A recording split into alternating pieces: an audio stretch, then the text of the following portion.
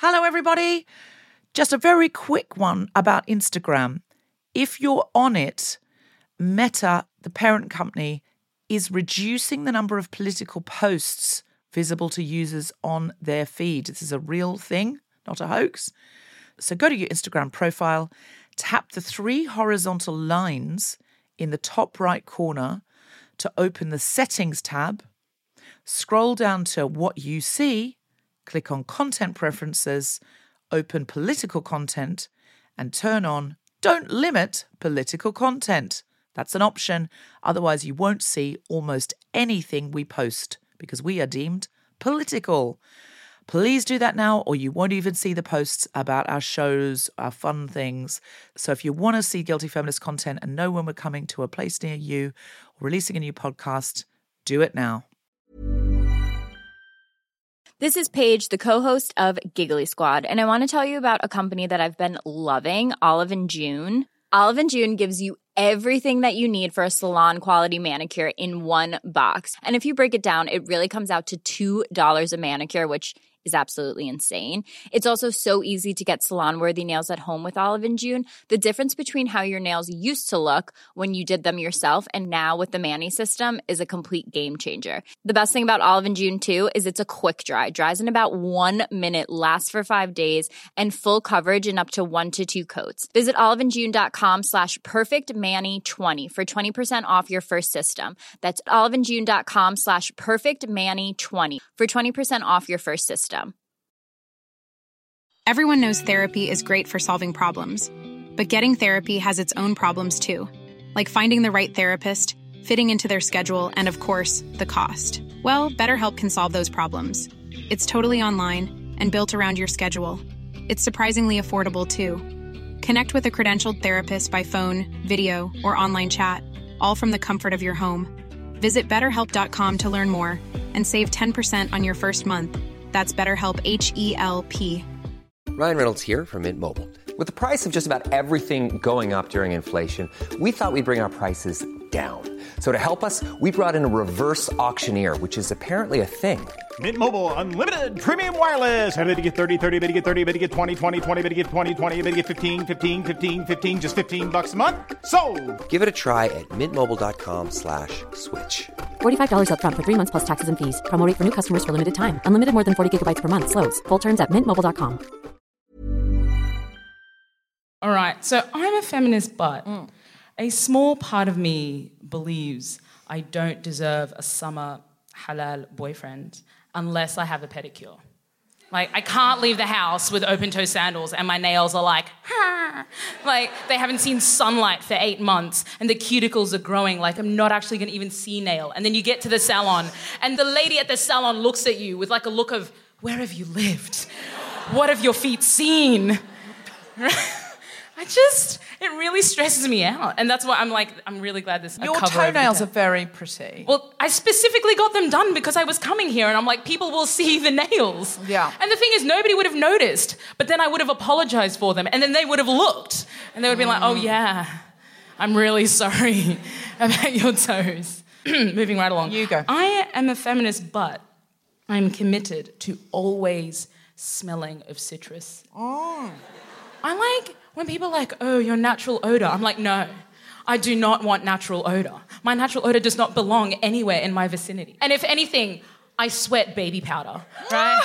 I was thinking about where this came from because I have about 2 or 3 showers a day, right? And also, Muslims wash with water. Like if you go to the loo, you wash with water. And, so we like to be clean.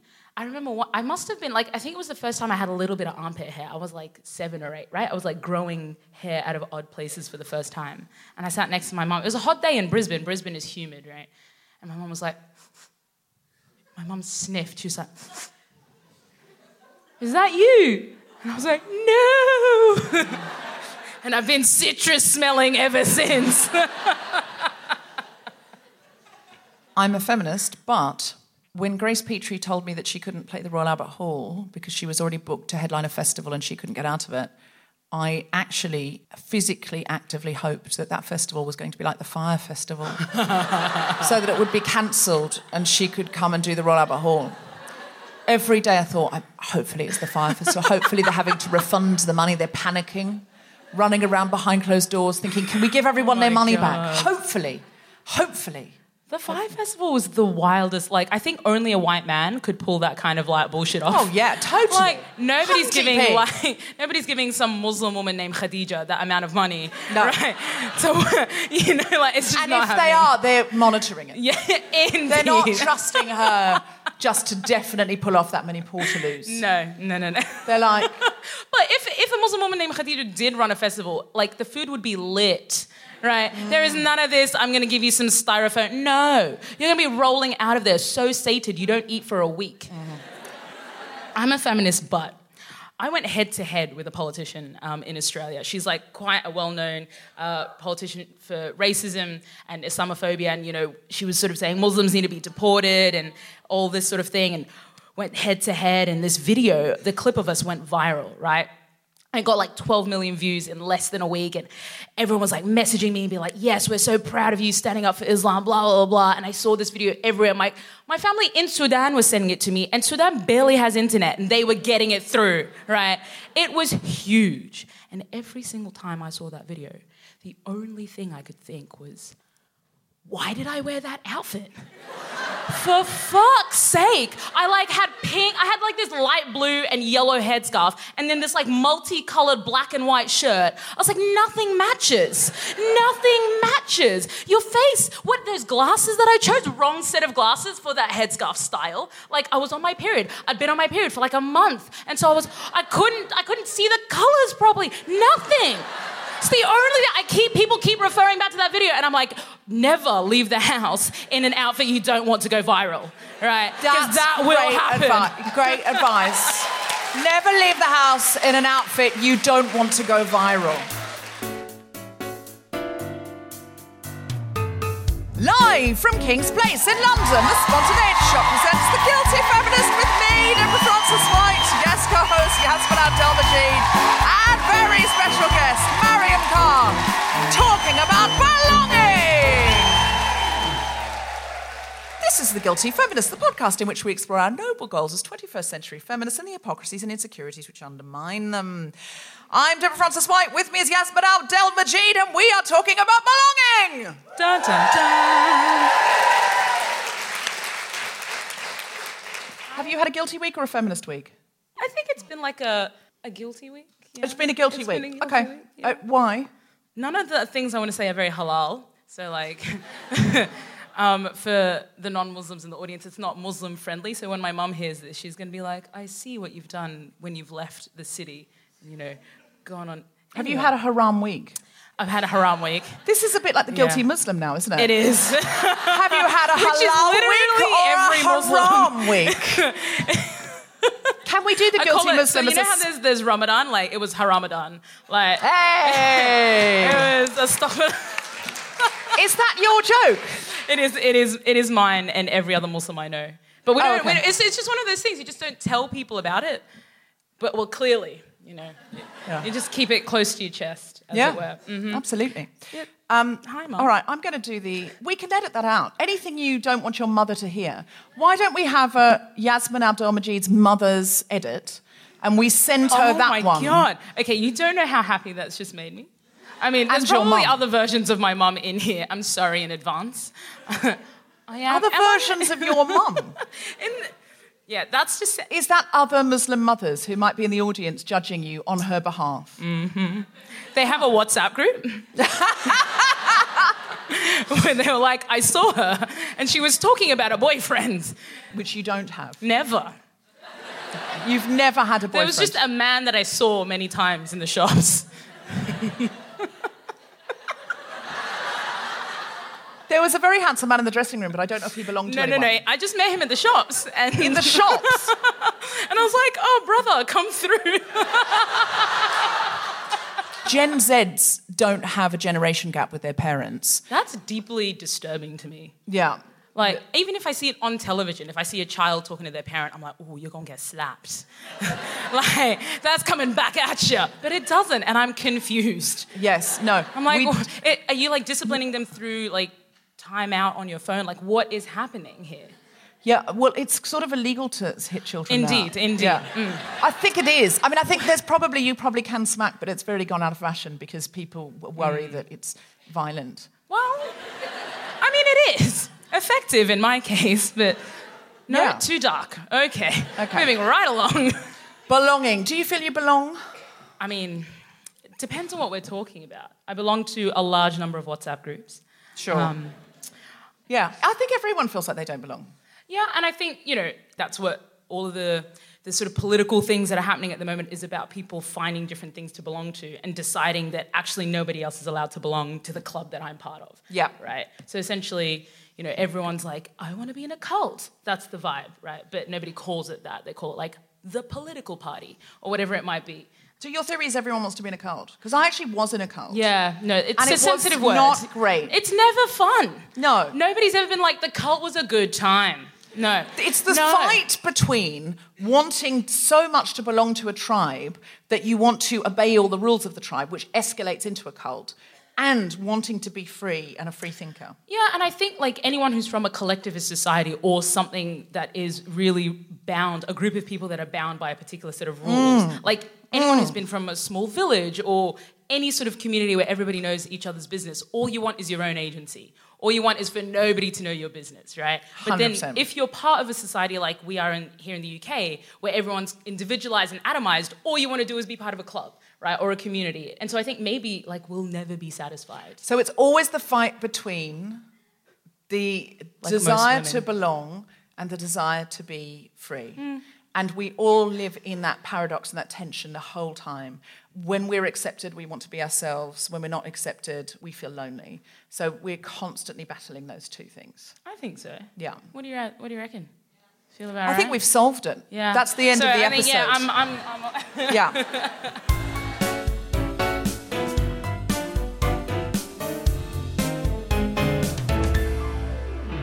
Hello, Guilty Feminists. It's Jessica Regan here with some news about our spring season for big speeches. Did you know the number one phobia that the British public have is public speaking? It's not surprising. It can be so daunting and terrifying. But in a very supported environment, during an incredibly joyful day, I promise you, you will find your voice with my help and with all the other Guilty Feminists who attend. We are doing 2 dates in March, the 1st and the 8th, in Walthamstow in the Rose and Crown. This space is not accessible. However, on the 29th of March, the 25th of April and the 10th of May, we are in Whole Space, which is an accessible venue in Highbury, Islington. We would love to see you there. The workshops have really taken off, and if you look for the hashtag big speeches on Twitter, you'll see all kinds of lovely testimonials and lovely things that people are saying about us. I love teaching this workshop. I'm so glad I have the platform to do it. So please do go online, look on the website, guiltyfeminist.com to book and for more details. And I look forward to seeing you there.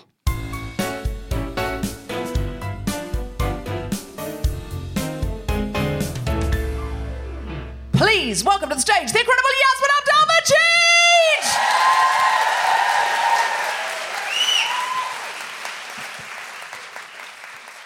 Where are you from? Right, it's a question that we hear all the time, and for various people it triggers various things. For me, I think I was born in Sudan, and my family moved to Australia when I was about 1.5 years, and then I moved here to the UK. So when somebody asks me where I'm from, it's like existential crisis, right? But what it means is that I look for belonging in the strangest places, and I'm like happy with anything that people give me. Right, so Twitter, right? You're all on Twitter. Everyone's on Twitter. Nobody ever goes to Twitter for a safe space, right? Twitter is not the place you go to be like, you know what, I need a mental health day, right? Let me just log on to Twitter, right? No. But anyway, this particular day I thought it might be a good idea. I was like trying something new. And a bunch of trolls, and I sort of get lots of men who aren't a huge fan of, women or people of colour or Muslims or anyone with an opinion. And so, the usual kind of rubbish was filling my feed. And I was like, Yassmin, one caught my eye. It was like, Yassmin, you are a feminazi, scum of the earth, left-wing, this, that, and the other. And I was like, ooh. And he was like, but it's a shame you're so hot. And I was like, oh my God, he thinks I'm hot. And then I was like, oh my God, Yassmin, you're like, why do you want to be fuckable to a troll? Like, what? You need to do some unlearning, right? Like, you're looking for belonging in the wrong place. So anyway, I DM'd him, and it turned out to be a Russian bot. So didn't go anywhere, unfortunately. As I mentioned, we moved to Australia. We were the second Sudanese family in Australia, right? So people like had no idea where Sudan was. They'd be like, Bruce, where do you think they're from? I don't know, Pam. My dad, determined to be friendly, determined to assimilate. He'd be like, Salam alaikum, brother. And Bruce would be like, don't eat salami, mate. That's not, I'm a steak man.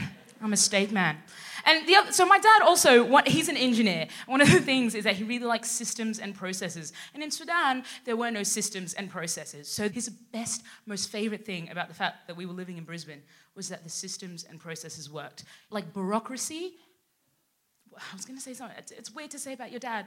Bureaucracy made him hard. He was like, I love bureaucracy. He was like, I'll just do some graffiti. Call the graffiti line. They'll wash it off.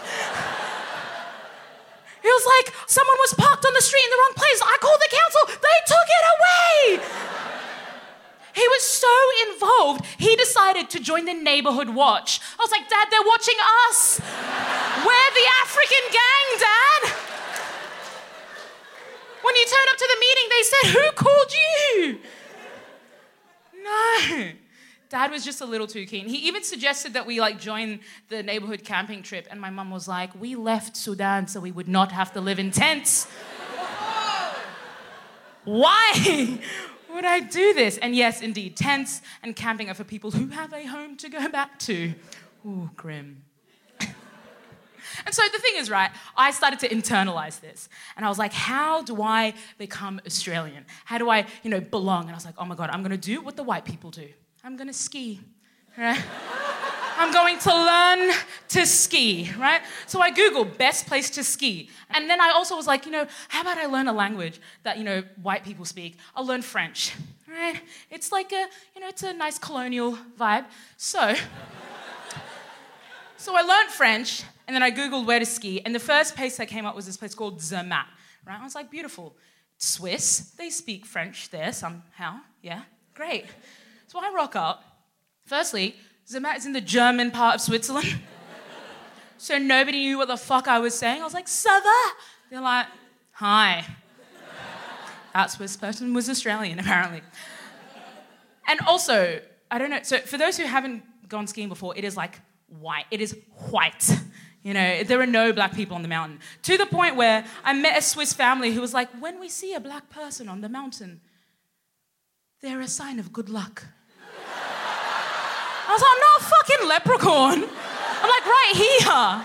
And why can't I get the luck, damn it? What? The struggle was so real. And the other thing I did was I decided to do engineering, right? I did engineering at university, did mechanical engineering. Yes, to the engineers. Chicks in STEM. I don't know what the fuck that was. Sorry. So because the thing is about being an engineer, it's like a really masculine sort of environment. And so I got a job in oil and gas, right? I was like, this is what I'm going to do. And I was the first female they hired in my department in Australia, right? So the boss is sat across the table from me. He's like, Yassmin, do you need any specialist equipment because you're a woman? And I was like, this is the question I've been waiting for my entire life. I was like, yes, I need trousers with more space for my booty. I was like, do you know how hard it is to fit into men's pants? I was like, I pancake ass constantly. This long crotch. He looked at me with this utter look of confusion. Like he had never thought that a woman might need a different set of He was like, I'm sorry, we can't help you. It's like, the fuck did you offer then, Eric? Fucking Steve. All of them, just like disciples. Paul, Peter, who the fuck knows? Right? So I go onto the rig, and I'm driving, so my first rig was like a land rig. And I was driving, my colleague sat next to me, he's like, Yas, I've never worked with a woman before. I was like, This is apparent. He's like, so I just have like one question. Like, it's been playing on my mind. Are you going to be able to lift the tools? And I was like, mate, you're a Filipino man half my size. I can lift you up. I can bench press you. Do you want me to? I can throw you right out of the fucking car right now if you want. He was like, understood. And the best part is that, like, they just had no idea how to deal with me. They honestly, like, I would hear them on the radio if they'd be like, she's coming. Have you seen her? Nah, what does she look like? Oh, yeah, oh, she's got something on her head. I can't really see. But is she hot, though? And then I'd be like, I can hear ya. They'd be like, she can hear us. So are you hot? I'm like, of course, you fucking idiot. I'm bloody fantastic. Best thing you ever saw. They'd be like, so how did you get here? Did you, like, go to jail or something? Why? They just couldn't comprehend that I had chosen that job voluntarily. And I was like, well, I thought it was a good idea, but now you're making me question whether or not it was. But it was nice because I got to spend my time in an environment that felt like, even though I didn't look like anyone, they eventually made me feel like I belonged. Fast forward a few years, and I end up living here in London, in the UK. Now, in order to belong here in London, I've learned that there's a very special sort of like test that you have to do. It's the Pottermore quiz. I don't know if anyone has heard. It's like to find out which Hogwarts house you're in. Okay? And I have known ever since I read Harry Potter at the, sprightly age of 11, or when the fuck I found Chamber of Secrets in the library and was like, oh my God, I am in Gryffindor. And my Patronus is a Black Panther. I've known this. It's in my soul, right? The essence of my soul is a Black Panther. Before it was cool, right? Before Wakanda was a thing people knew about. Sidebar, one of my friends went to an event the other day and he was like, yeah, they had it up like Wakanda. I'm like, or in any other African country that actually exists. He was like, yeah, I guess, maybe. I'm like, did they have vibranium cocktails? What? Anyway, so, Pottermore test. Me and all my new London friends gathered together. They all do the test. They're all in fucking Gryffindor. And I'm like, it's because we belong together. My friend gets some thoroughbred horse as her Patronus. Somebody gets an eagle. I'm like, great, you're all going to be shocked when I bring out my Black Panther. I do the test meticulously, carefully, taking thought with every single question and answer. Turns out, I'm a fucking Hufflepuff. Hufflepuff? I'm like, it sounds like a weird fart. Hufflepuff, what? And I'm like, it's fine. My Patronus will redeem me, right? I'll be the greatest Hufflepuff there ever was. My Patronus is an animal that I had to Google. 4 letters. First one starts with a letter even weirder than Y, which is mine. I'm a vole. A vole is a rodent. It's a rat. My essence is a fucking rat. And it's a cute rat, but who the fuck cares? It's a rat. So my conclusion, folks, is that Pottermore is racist.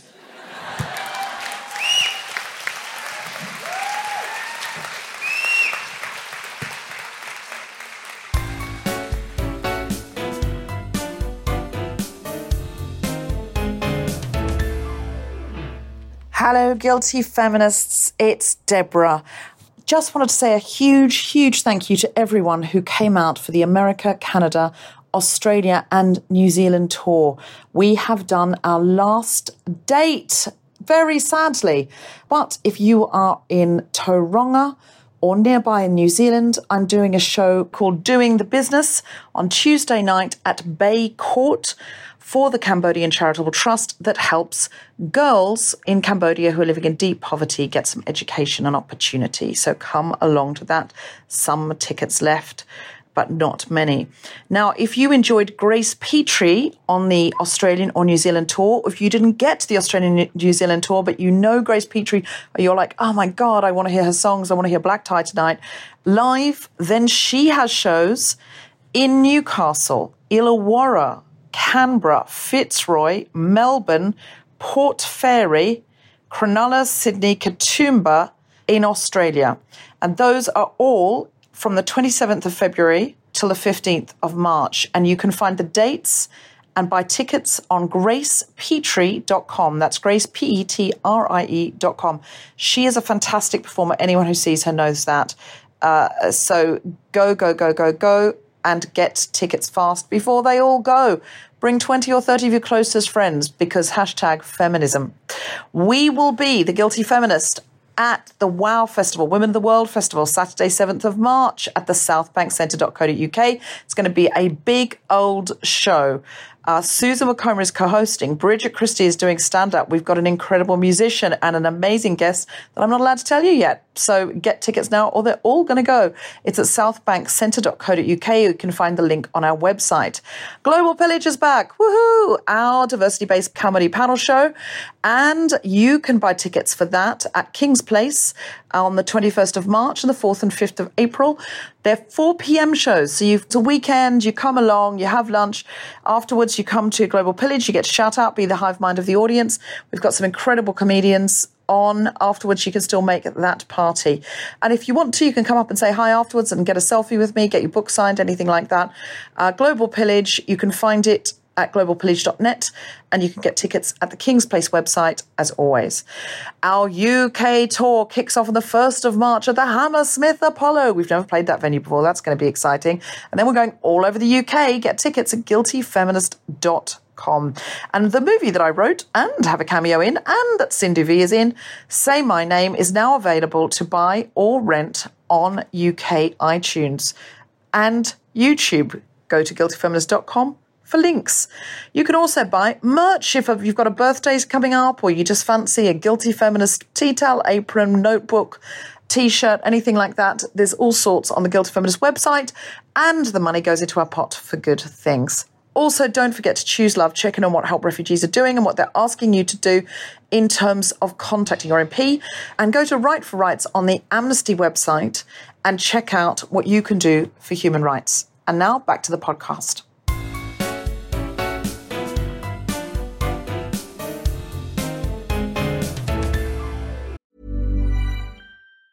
Even on a budget, quality is non-negotiable. That's why Quince is the place to score high-end essentials at 50 to 80% less than similar brands. Get your hands on buttery soft cashmere sweaters from just $60, Italian leather jackets, and so much more. And the best part about Quince, they exclusively partner with factories committed to safe, ethical, and responsible manufacturing. Elevate your style without the elevated price tag with Quince. Go to quince.com/upgrade for free shipping and 365-day returns. Quality sleep is essential. That's why the Sleep Number Smart Bed is designed for your ever-evolving sleep needs. Need a bed that's firmer or softer on either side? Helps you sleep at a comfortable temperature? Sleep Number Smart Beds let you individualize your comfort, so you sleep better together. J.D. Power ranks Sleep Number number 1 in customer satisfaction with mattresses purchased in-store. And now, save 50% on the Sleep Number Limited Edition Smart Bed for a limited time. For J.D. Power 2023 award information, visit jdpower.com/awards. Only at a Sleep Number store or sleepnumber.com.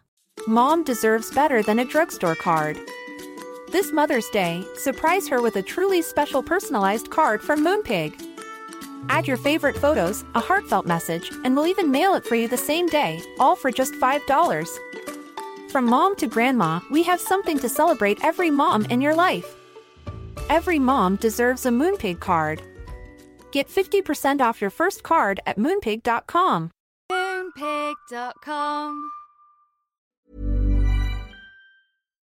Our guest today is the editor of It's Not About the Burqa, an anthology of essays by Muslim women on faith, feminism, sexuality and race. Please welcome to the stage, Mariam Khan! Give it up! So, Yassmin, you're actually in Mariam's book. Indeed. It's an anthology of essays, and Mariam was kind enough to asked me to be one of the essayists. So it's pretty awesome. Tell us how you decided to put this together. So the anthology is called It's Not About the Burqa, and I have a lot of things to say about the title, should you ask me, but it might go on longer than the show. Basically, the anthology came together when I heard our idiot Prime Minister, or ex-Prime Minister, David Cameron, who basically said Muslim women are traditionally submissive, or it was reported that he had said that. And I remember thinking, I don't recognise who he's talking about. And there was a huge, huge social media backlash, and that was one place I sort of found a belonging. And I remember seeing Muslim women holding up placards, and it said war survivor and PhD student and mother, and all of these things that they sort of had an identity with, but Muslim women were never described in those ways. We were never allowed to have those narratives. And I thought, what can I do about it? So after fighting the good fight in publishing, I decided to put together a collection of essays. And just because I really, really, really wanted people to realise that there was more than a singular narrative around Muslim women, I thought, well, if I put 17 different women in there, they physically can't deny that we're different. So that's where it came from. And what surprised you about the different views that women in your book had and contributed to? I think part of being the editor, the thing that surprised me was how narrow my understanding had been of what it meant to be a Muslim woman and what it meant to be a woman as well. And I think pulling in different voices and narrative and lived experiences and pulling in people who, because not everyone in the book agrees with each other. Yeah. And we've had... But that's really important. It's incredibly important. Because we don't expect white women, for example, to all agree on anything. Yeah. But we do have this othering that goes on, which is, well, Muslim women fit under a category. What is the official press release from the Muslim women? Yeah. Right. And of course... And they're always in headscarves and burqas, that's it. Literally. And it's always the same one. Yes. It's like we wash them, you know. They have her on speed dial, that's it. You always have an incredible array of different, very glamorous headscarves. I mean, it failed me on the day of my viral video. But apart from that... No. The day of your viral video was a catastrophe. It was, yeah. But apart from that... But 12 million hits, though, in a week. Still, 12 million people have seen the worst headscarf you've ever worn. Part of me thinks they were sharing because they were like, wow, she actually put that on her head. And not from a religious point of view, but just like the fashion police were like, astaghfirullah. I actually really like your headscarves because they're really distracting, so I just look at them when we do events when I'm like, what shall I do? I'll look at Yassmin's scarf. So that's how I get things through security.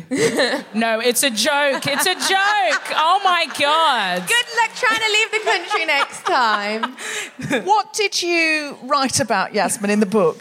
Was it about how to get things through security in a headscarf? Indeed. I was like, you just like right in the court, so they'll pat it, but they can't get to the... No. This is how I get in trouble. This is how, like, I'll be at customs and they'll be like, so... We're all guilty feminist listeners here at TSS. Anyway, I wrote about how I really believed that hard work was the thing that, you know, got you equality. And it was a belief that I had that you could outperform your Muslimness, you could outperform your gender, you could outperform your race, all these sorts of things. If you just work hard enough, people will, like, see how great you are. And I think it also comes from my dad, who used to be like... My dad had this funny complex because he migrated to Australia... I think he was like in his early 30s. And so he'd kind of developed already as a man. And he was like, white people. I feel sorry for them because they don't realise how great we are. So any racism he experienced, he sort of like felt bad for the racists. Because he was like, oh, you just don't realise that I'm gold. Right? Like that was the kind of vibe. And so like I inherited a little bit of that, which, you know, weird complex. Not usually what people expect.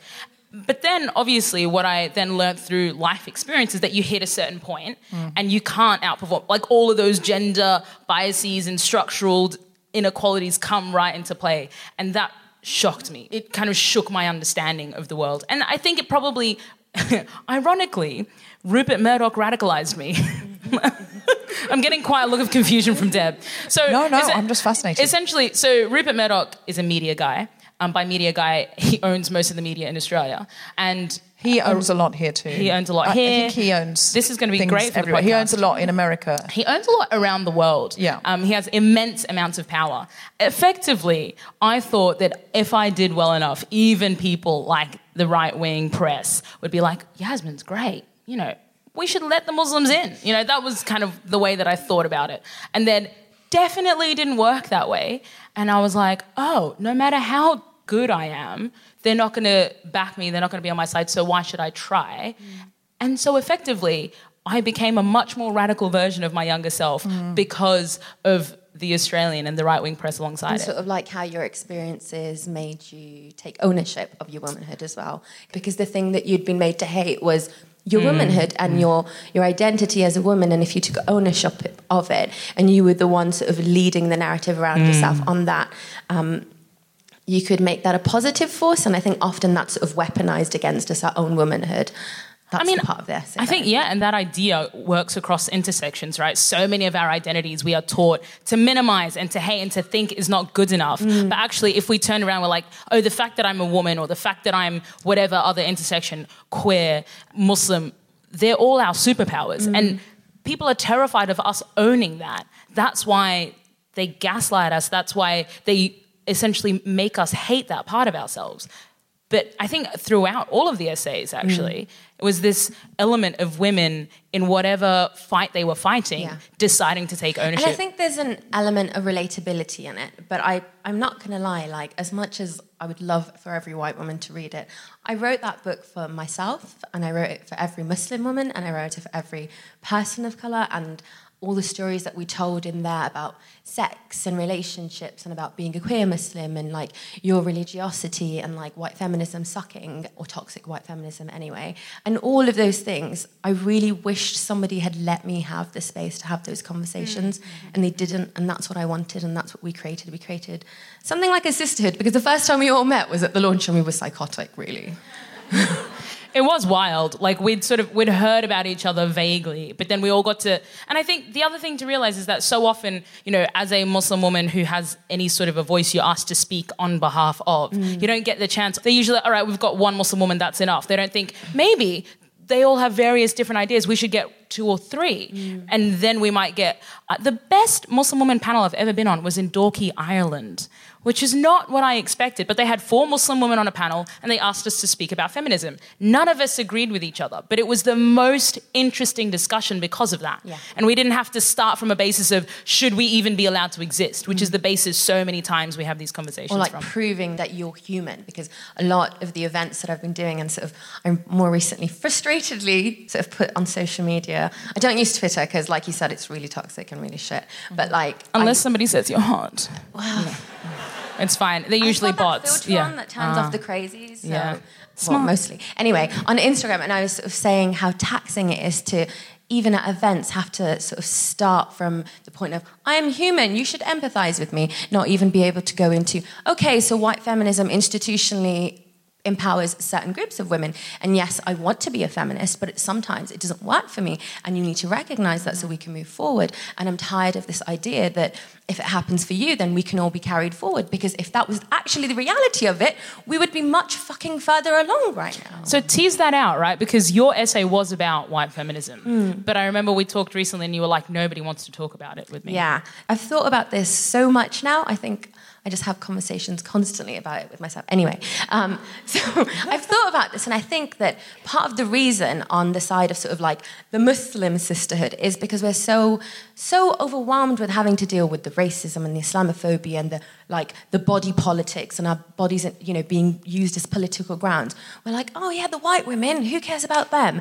But like, there is a huge issue, and the issue is that the thing that a lot of Muslim women align themselves with is feminism, and it doesn't work for us. So my essay is called Feminism Needs to Die, and a lot of people are shocked by my essay, because in my essay I basically talk about how I came to feminism and I was like so freaking excited, and then I remember, because back then I used to like tweet so much, and I remember I read a tweet by Caitlin Moran, and somebody had asked her in an interview about her HBO Girls series and about why the cast wasn't diverse. And honestly, this tweet still exists somewhere. Lena Dunham. They asked her about was she going to bring this up to Lena Dunham? And she was basically, I don't fucking care. Like, I mean, I don't think those were her exact words, but like that amount of like, it doesn't bother me. Like, it's got nothing to do with me. Why should I even bother? And it's kind of like this feminist icon that all the feminists around me had been like, oh my God, Kate Moran, like she's an amazing woman. She's an amazing feminist. She's fighting for all of us. And I'm like, she's not fighting for me. And I think through feminism, what I realized, instead of it empowering me, which I thought it was initially going to do, it sort of made me feel dejected. It made me feel like I didn't belong in that movement. And it wasn't, a lot of women that I met, white women, had an issue with me being a Muslim, and I had a space in my faith, and my faith had a space for my feminism, but those women didn't want me in their like idea of what feminism was, and they didn't want my faith in that. And for me, I couldn't.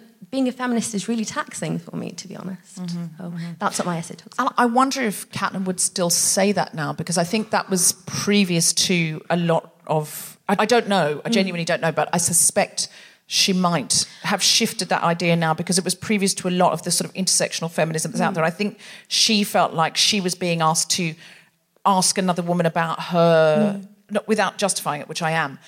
I just wonder if she felt she was being asked to ask another woman about her creation, and I think this comes back, justify yourself, and she was like, it's not for me to do that. Yeah. And I wonder if she would say something different now. I don't know, because the fact that tweet still exists, because from time to time I actually go and look at it, because I'm that much fun. That's what's going on in my life, guys. I think that the fact that it exists, and it's not just her though, like our society is built up in a way where it benefits men.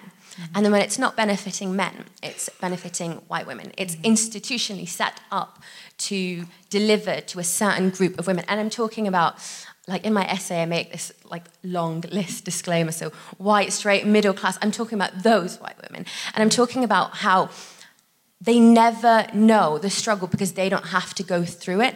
And so any time I'm in front of those people, I have to first prove I'm human enough for them to empathize. Second, try and get my point across. And third, without jeopardizing the audience, like try not to hurt their feelings in any way. And I really, really don't give a fuck about that. Like this weekend, I was at an event and I was talking about white women. And it was really interesting, actually. I was generalizing. Yes, I was. And this man decided to pipe up.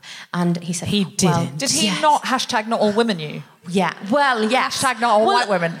After, me and my friend decided he really wanted to get shagged, so that's why he did it. But basically, he was like, but you're talking about how you don't like Muslim women being generalised, but aren't you generalising all white women by saying this? So I read out the passage, basically, in my essay where it says, actually, I'm talking about white women as an institution, and like the fact that all you got from this hour-long talk was, but not all white women. It's the same as when we say men are shit, and men are like, but not all white men. So, yes. But yeah, so having to deal with that. Yeah, I've learnt a lot in the last 3.5 years about how much white women benefit from the system. I often think that I started this podcast to wallow in my own oppression, and what I've learnt about more than anything is my own privilege. And I'm increasingly aware of the truth of that, that the advantages that we have, and I'm increasingly understanding the advantages that I have over men of colour, like all the time. And I'm like, oh, I'm so protected by this system. If I cry in public, people will run around me and go, oh. Yeah. If I run towards law enforcement in a panic, they're definitely not going to shoot me. Yeah, look, or even in America, they wouldn't. Anytime I run, people are like, if she's running, we definitely have to run. They're like, whatever she's running away from, it is not good. Run with her. Like, nobody's like, oh, she might need help. No. Yeah, no, I'm aware of what you're saying is completely true. It's the guilt thing that gets me. Like, I had a really frustrating conversation with a friend afterwards because she thought that I'd come across quite strong, and I thought, and I'd been quite unforgiving, because I remember at the end of me answering the guy's question, I was like, it's probably not the answer you're wanting, but it's the one you're going to get. Tell him, sis. Tell him. And then I moved on, and then she said, but you should break it down and help them understand. And I'm like, no, they understand. Google exists. Like, they're here. They should try harder. For me, it's getting to the point where I'm thinking, if the method of, but we should break it down and be nice about it, if that worked, we wouldn't still be having these conversations. How have things changed since the release of the book? Have you seen changes in when you've been touring and so on? I think that there are conversations that have happened, potentially that this book is now triggering, but potentially not in the same fashion. I feel like when I approach things, I'm more unforgiving. So people feel not attacked, but they feel sort of... I remember saying at an event that I went to that if you don't feel really angry and frustrated when you're leaving, then you haven't attended an event that I've gone to, which is my aim, because I feel like not enough is changing fast enough for us to be able to make a difference. Well, I'm a pessimist, right? But I do think that it's a privileged illusion to think that one book can change something, because for that one book to come into play, a lot of things had to happen, and a lot of Allah had to bless things, and a lot of people had to come together and really push it. And these opportunities don't come up enough to actually make measurable change. I think it would be a lie if I sat here and said things will change, but I think that we can all make more efforts to change things. But no, I mean, Boris Johnson's still talking shit about Muslim women, so... Yo, Boris, what is his deal? I mean... Nobody knows. I find it Literally nobody knows. Yeah, I find it so fascinating how he white can be men taking from over. particular echelons in society fail upwards. I can't do anything upwards. I can't do anything upwards. Yeah. Literally, if I fall, I will my face on the ground. Right? There's no version of falling upwards for people who aren't. You will Boris. not fail into being Prime Minister. I mean, can you imagine? Yeah, he's done that. He put 350 million a week for the NHS on the side of a bus. The other day, Jeremy Hunt said, "I am prepared to Brexit without a deal. I'm warning you. It will be worse than the 2008 financial crash, but I'm willing to do it." How have we gone from 350 million more of the NHS a week on a bus to I'll do it, but it'll be worse than the worst financial disaster?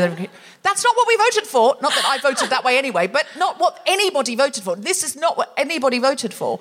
Even if you voted leave. There was no deal on the table. They've got more votes than us. Anytime someone brings things up, I'm like, yo, the men are continuously going on about, how it's not their time, or it's so hard to be a white man.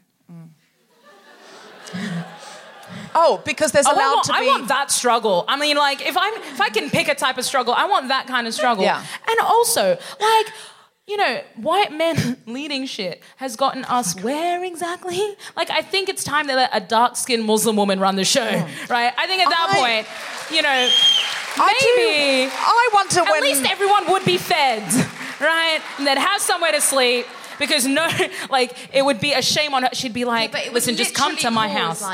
The next white people crisis. But what is a white people crisis? This will be the next thing. They'll have a crisis of belonging. Aww. I wonder what that feels like. Which brings us beautifully to the end of the episode. Belonging. Thank you so much. We can all buy your book. Where should we get your book?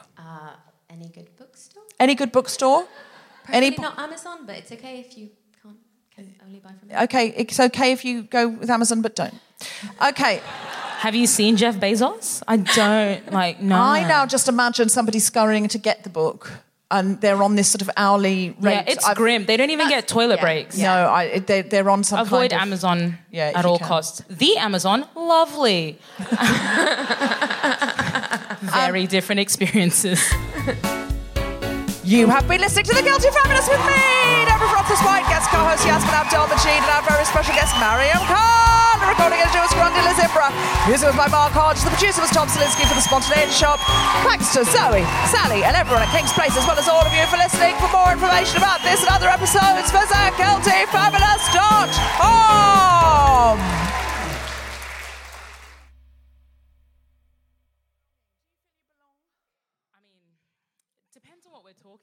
I belong to a large number of WhatsApp groups.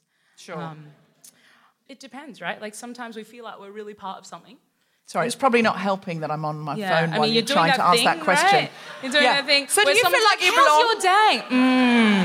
Sorry, I'm on the Love Island WhatsApp group. Yeah, I'm voting. Are you on it? I know you don't like Michael, but I'm voting. No, I'm really sorry. I was bringing my I'm a Feminist butts up, and then I realised I hadn't put it on aeroplane. And Phoebe Waller-Bridge texted me back because I congratulated her about her Emmys nominations. See? Yeah. So I forgot you were talking. I mean, that happens. So in terms of the belonging situation, white I've women, really right? not. Like you. I know. I'm really sorry. I was congratulating another white woman on her Emmys. Indeed, yeah. I was talking about how I don't feel like I belong, and she was I'm like, so "Oh, a white sorry. woman messaged me." I'm so sorry. I'm so sorry. I can only apologise. Is there anyone else I can offend in this audience or on this stage tonight? Would anyone like me? Just put your hand up if you'd like me to. She's a connoisseur. Hello, Guilty Feminista. This is Sarah Barron, stand-up comic. If my name rings a bell, I have appeared on this wonderful podcast before. Namely, one time I told you about a friend of mine who had a weird older boyfriend who told me about the color of her vagina. It was crazy. Anyway, I'm here to tell you about the fact that I will be at London Soho Theatre from the 9th to the 21st of March, doing my Edinburgh 2019 show, Enemies Closer, every night at 9:30 p.m. I really hope that if you like this podcast, you might just like my show. So hope to see you there. Goodbye. Hi, I'm Daniel, founder of Pretty Litter. Did you know cats tend to hide symptoms of sickness and pain? I learned this the hard way after losing my cat, Gingy. So I created Pretty Litter, a health monitoring litter that helps detect early signs of illness by changing colors, saving you money and potentially your cat's life. Pretty Litter is veterinarian developed, and it's the easiest way to keep tabs on your fur baby's health right at home. Go to prettylitter.com and use code ACAST for 20% off your first order and a free cat toy. Terms and conditions apply. See site for details. Planning for your next trip? Elevate your travel style with Quince. Quince has all the jet-setting essentials you'll want for your next getaway, like European linen, premium luggage options, buttery soft Italian leather bags, and so much more. And is all priced at 50 to 80% less than similar brands.